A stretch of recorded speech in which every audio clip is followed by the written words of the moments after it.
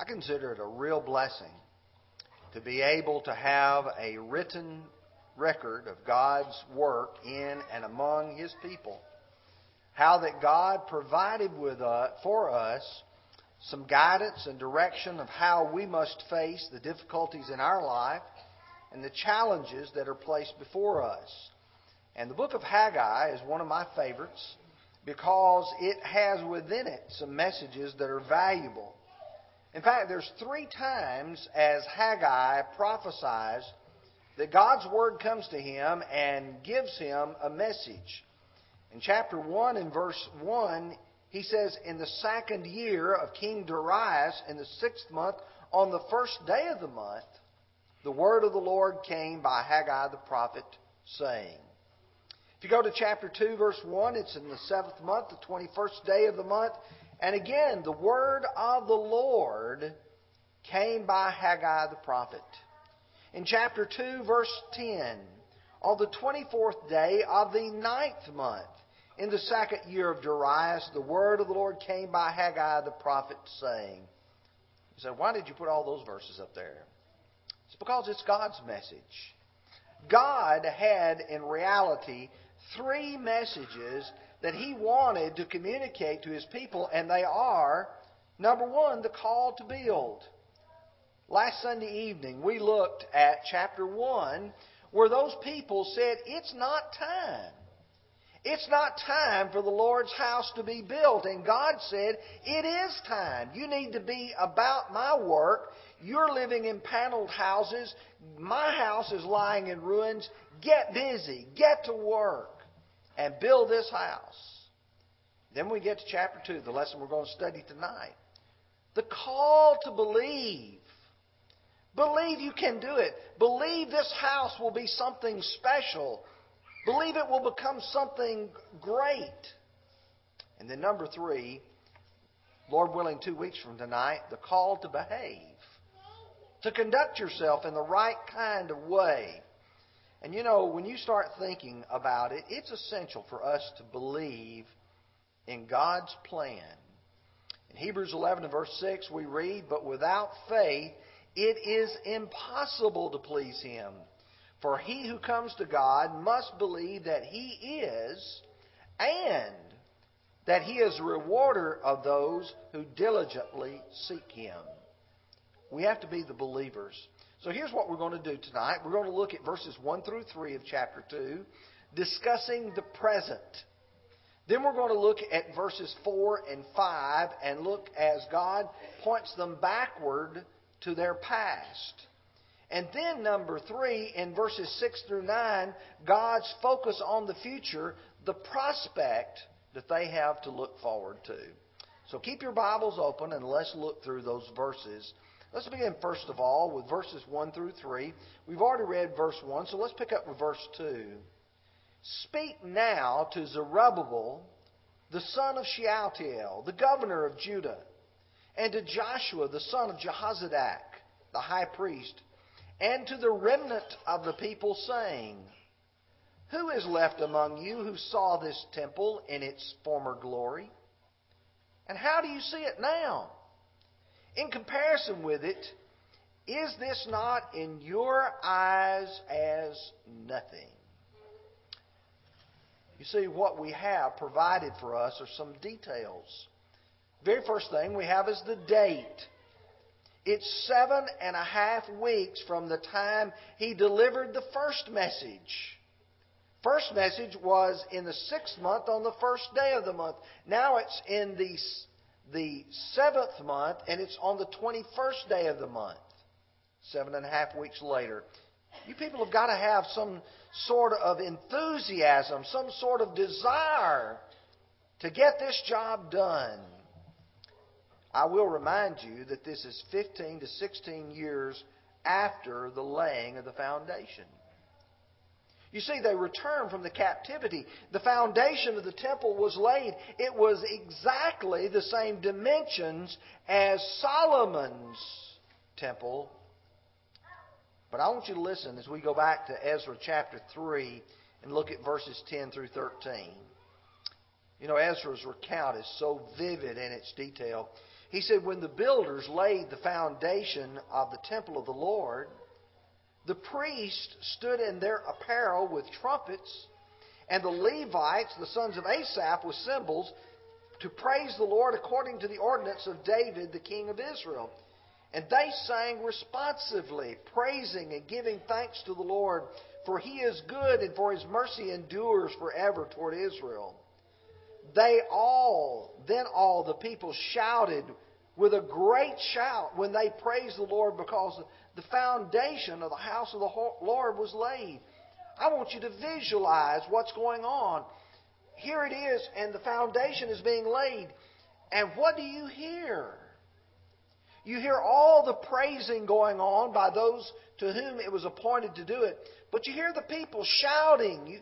You can visualize that in your mind. But look on at verses 12 and 13. But many of the priests and Levites and heads of the fathers' houses, old men who had seen the first temple, wept with a loud voice when the foundation of this temple was laid before their eyes. Yet many shouted aloud for joy, so that the people could not discern the noise of the shout of joy from the noise of the weeping of the people. For the people shouted with a loud shout, and the sound was heard afar off. You're looking around, and you can't tell whether it's the voice of joy or the voice of sorrow. Hey, somebody has to say, well, why are these people so sad? Why are they crying? They had seen the previous house. Here's the difficulty, if you will. There's a mental struggle with disappointment. And God said, those of you who saw the former temple, how is it now in your eyes? It is as nothing. Oh, that former temple was so glorious, so beautiful. Now we're laying the foundation for the new one, and it's so meager, so plain. I thought it was worth just a few minutes of our time to think about the comparison between the two. Let's say you were one of those old men. You were one of those Levites. And you had seen the previous temple, and now you're seeing this new one. What do you have to compare it with? Let me take you through just a few verses in 2 Chronicles chapter 2. Verses 1 and 2. Then Solomon determined to build a temple for the name of the Lord and a royal house for himself. Solomon selected 70,000 men to bear burdens, 80,000 men to quarry stone in the mountains, and 3,600 to oversee them. I want you to think, that's 150,000 men to build the temple. Not only are these men here, you have 3,600 who are overseers. They're foremen, because there's a tremendous amount of work to be done. Drop down with me to verses 7 through 9. And writing to Hiram, he says, therefore send me at once a man skillful to work in gold and silver and bronze and iron, in purple and crimson and blue, who has skill to engrave with the skillful men who are with me in Judah and Jerusalem, whom David my father provided. Also send me cedar and cypress and algum logs from Lebanon, for I know that your servants have skill to cut timber in Lebanon. Indeed, my servants will be with your servants to prepare the temple for me in abundance. For the temple which I am about to build shall be great and wonderful. 150,000 men working, 3,600 overseers, and now you are asking for some of the most talented, skilled craftsmen who can be able to fashion the wood that's going to be brought in abundance. Notice with me chapter 3 now, verses 5 through 7. He says the larger room, that's the holy place. You know, you have the most holy place, and then the holy place was the outer room, the larger one. He said he paneled with cypress, which he overlaid with fine gold, and he carved palm trees and chain work on it. And he decorated the house with precious stones for beauty, and the gold was the gold of Parvarum. He also overlaid the house, the beams and the doorpost with its walls and doors with gold. And he carved the cherubim on the walls. Folks, if you walked into this temple, you would be amazed. The walls would look not only like they were pure gold because they were overlaid, but there would be intricate carvings on them. This was a beautiful building to behold. You've got to visualize that. We go to 1 Kings chapter 6. The writer of the book of Kings chronicles for us how long it took. You get to the latter part of verse 38, it says, "So he was 7 years in building it." 150,000 men, 3,600 overseers, wood, gold, beautiful stones. Can you get the picture in mind? 7 years in the building of it. And here, all these old men remember this beautiful building which has been built. And they're seeing the foundation laying of this new one. And they're crying because of it. The driving influence here is going to be 2 men that God has chosen. Zerubbabel and Joshua. Now, for us to appreciate this, though, we have to see how God takes their present and then tells them to look backwards, to look to their past. So read with me now Haggai chapter 2, verses 4 and 5. "Yet now be strong, Zerubbabel, says the Lord, and be strong, Joshua, the son of Jehozadak, the high priest, and be strong, all you people of the land, says the Lord, and work, for I am with you, says the Lord of God of hosts," or the Lord of hosts. Now listen to verse 5 carefully. "According to the word which I covenanted with you when you came out of Egypt, so my Spirit remains among you. Do not fear." 3 times he tells them to be strong when he addresses, first of all, Zerubbabel, their secular leader, their governor. "Be strong, Joshua, the high priest, their spiritual leader. Be strong, you people, all you people." Not only do you have all these workers, but it's all the people who've got to believe that this building can be something. And he says, "Work, for I am with you." I want you to get busy. I don't want you to keep delaying. 7.5 weeks now, God's saying, "Okay, I want my house built, and I want you to believe it's worth it."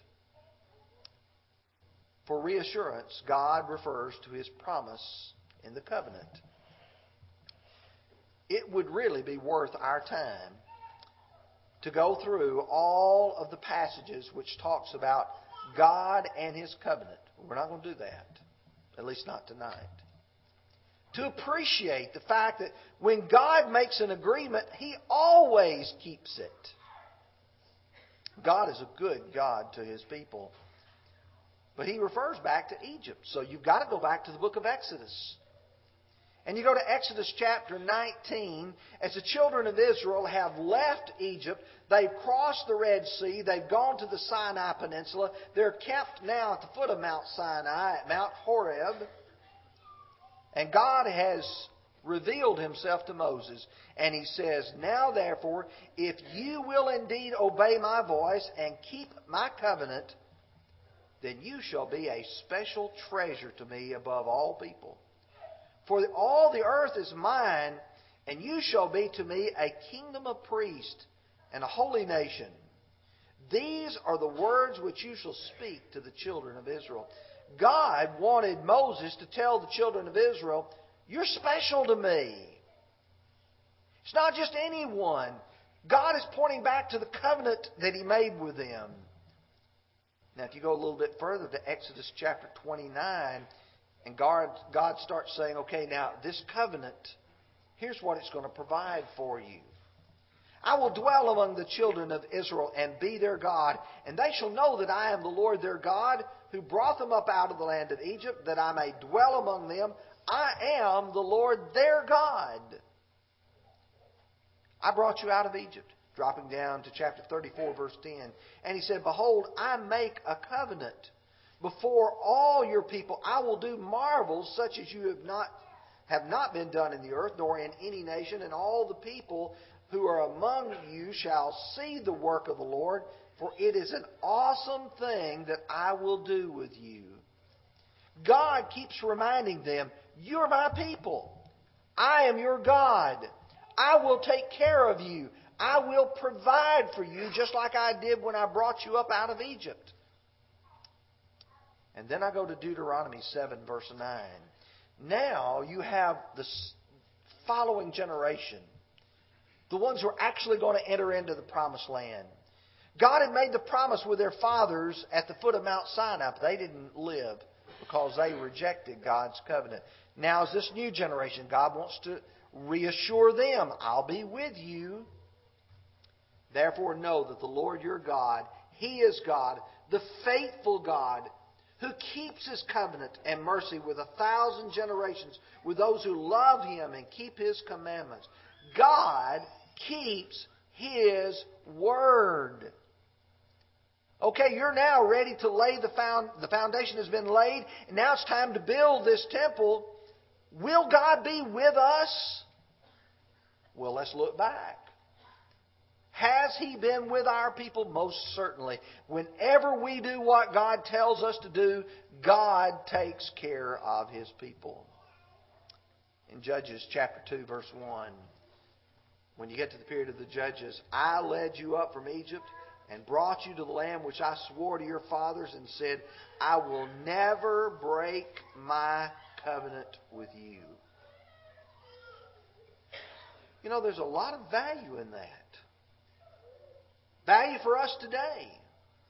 Because we can look back and we can see that we serve the same God that Moses did. The same God that Zerubbabel did. And you can depend upon what God says. Now here is the meat, if you will, of this promise. This is the prospect. Look with me now at verses 6 through 9. For thus says the Lord of hosts, once more, it is a little while, I will shake heaven and earth, the sea and the dry land, and I will shake all nations, and they shall come to the desire of all nations. And I will fill this temple with glory, says the Lord of hosts. The silver is mine, the gold is mine, says the Lord of hosts. Now listen carefully to verse 9. The glory of this latter temple shall be greater than the former, says the Lord of hosts. And in this place I will give peace, says the Lord of hosts.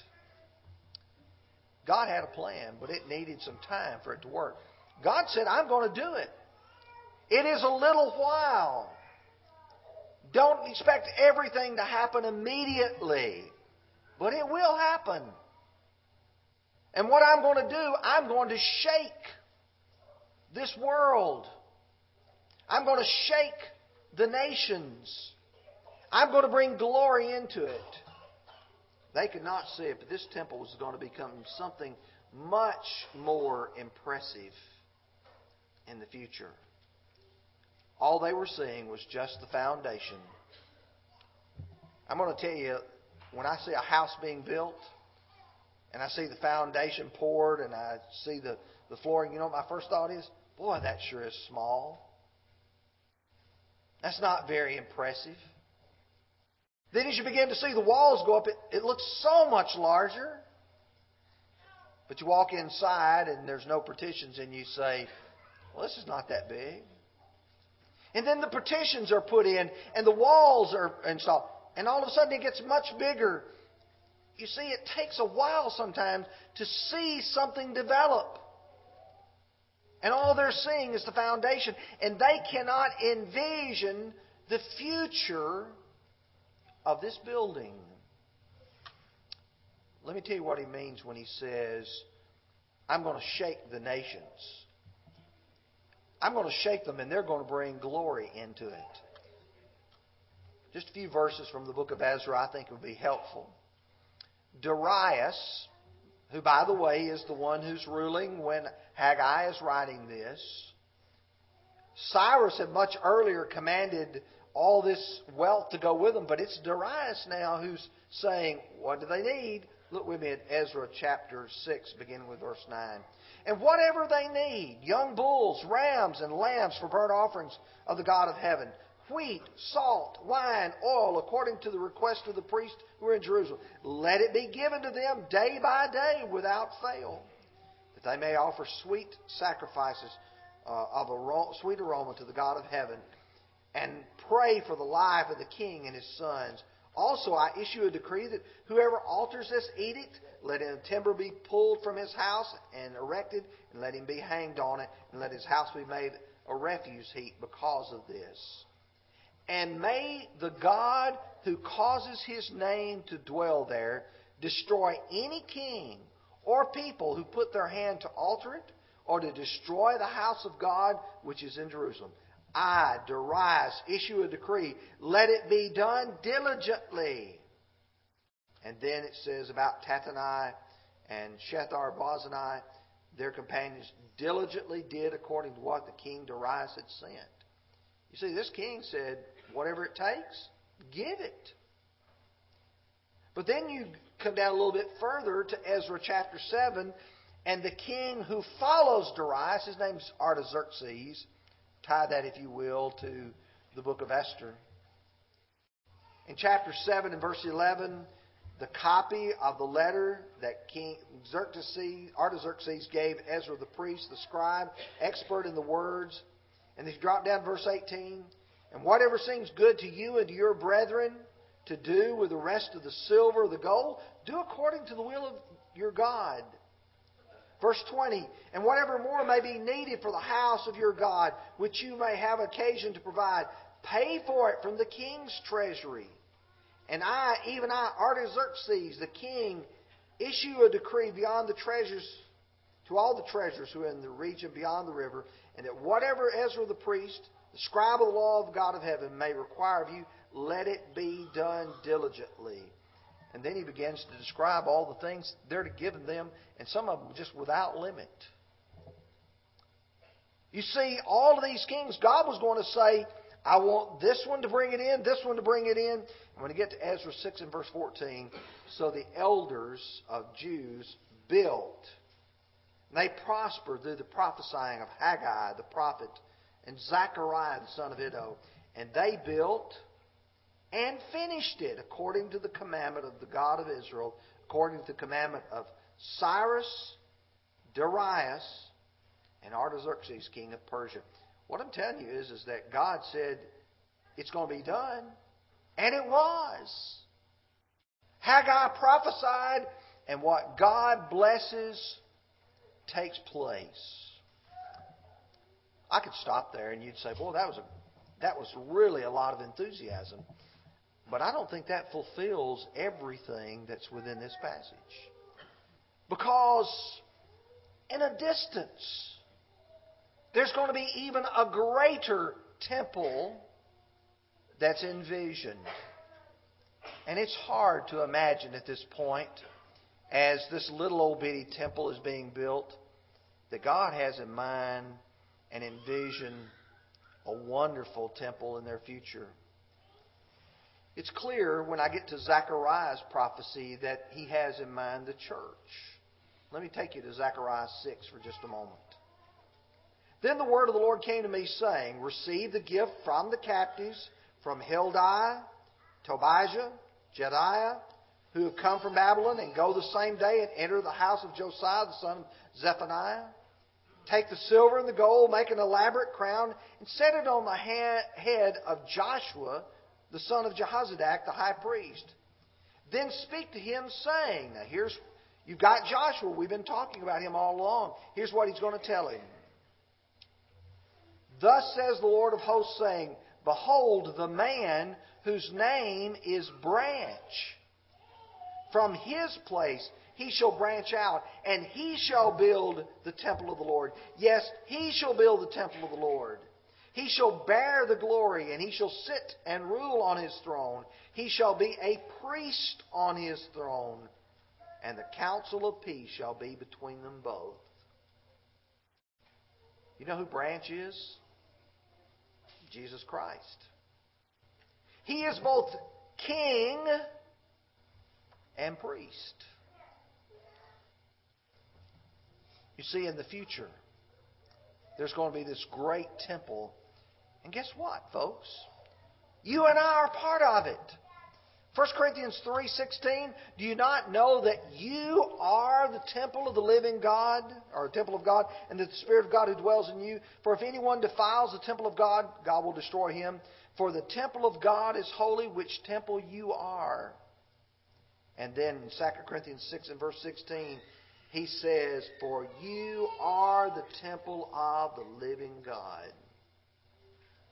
And then the passage that to me just clinches it is Ephesians chapter 2, verse 19. Now therefore you are no longer strangers and foreigners, but fellow citizens with the saints and members of the household of God, having been built on the foundation of the apostles and prophets, Jesus Christ Himself being the chief cornerstone, in whom the whole building, being fitted together, grows into a temple in the Lord, in whom you are being built together for a dwelling place of God in the Spirit. You see, you started out on the day of Pentecost, and the preaching begins with the preaching of those apostles and prophets, and the temple of the Lord's house, the church, begins to be built. And now there are Christians, millions perhaps, in every country of the world. People who love God with the redeemed of the ages. Oh, what a wonderful temple God has built. The challenge for the people was to get them to believe in the future. This house became Herod's temple. This house, though, was looking forward to the coming of the church. And the same challenge remains today. You know, not just the glorious church of which you and I get to be a part of, but you see there's even a future for us. And what may appear sometimes today to be so insignificant, you know, you got to come to church tonight and we assembled together and we prayed and we have sang together. And you may think, well, what's the significance of all of this and what does this really mean to us? Hebrews 6:19 and 20 says, this hope we have is an anchor of the soul, a hope both sure and steadfast, which enters the presence behind the veil. The veil is what separated the holy place and the most holy place, where the forerunner has entered for us, even Jesus having become a high priest according to the order of Melchizedek. Jesus is now in heaven waiting for us to come in as well. And the wonderful picture that John sees in Revelation chapter 21. Then one of the seven angels who had the seven bowls filled with the last plagues came and talked to me, saying, come, and I will show you the bride, the Lamb's wife. And he carried me away in the Spirit to a great and a high mountain, and showed me the great city, the holy Jerusalem, descending out of heaven from God. Dropping down to verse 21. The 12 gates were 12 pearls. Each individual gate was of one pearl. The street of the city was pure gold, like transparent glass. But I saw no temple in it. For the Lord God Almighty and the Lamb are its temple. You go from the temple that Solomon built to the one that Zerubbabel laid the foundation. The renovation of that building, which became Herod's temple, the beautiful one in which we read about in the New Testament. But you come much further and you realize the temple that exists today is that of the church. And sometimes, oh, how we treat it so insignificantly. But the call to believe is to believe that there's a much greater place. A place where the Lord God and the Lamb are its temple. And that's when we're really, really going to appreciate the real temple of God. If you're not a Christian, you can't enjoy all of those blessings. You can't enjoy the future because you're not one of the saints, the people of God. But you can become one. We have a new sister in Christ as of yesterday afternoon.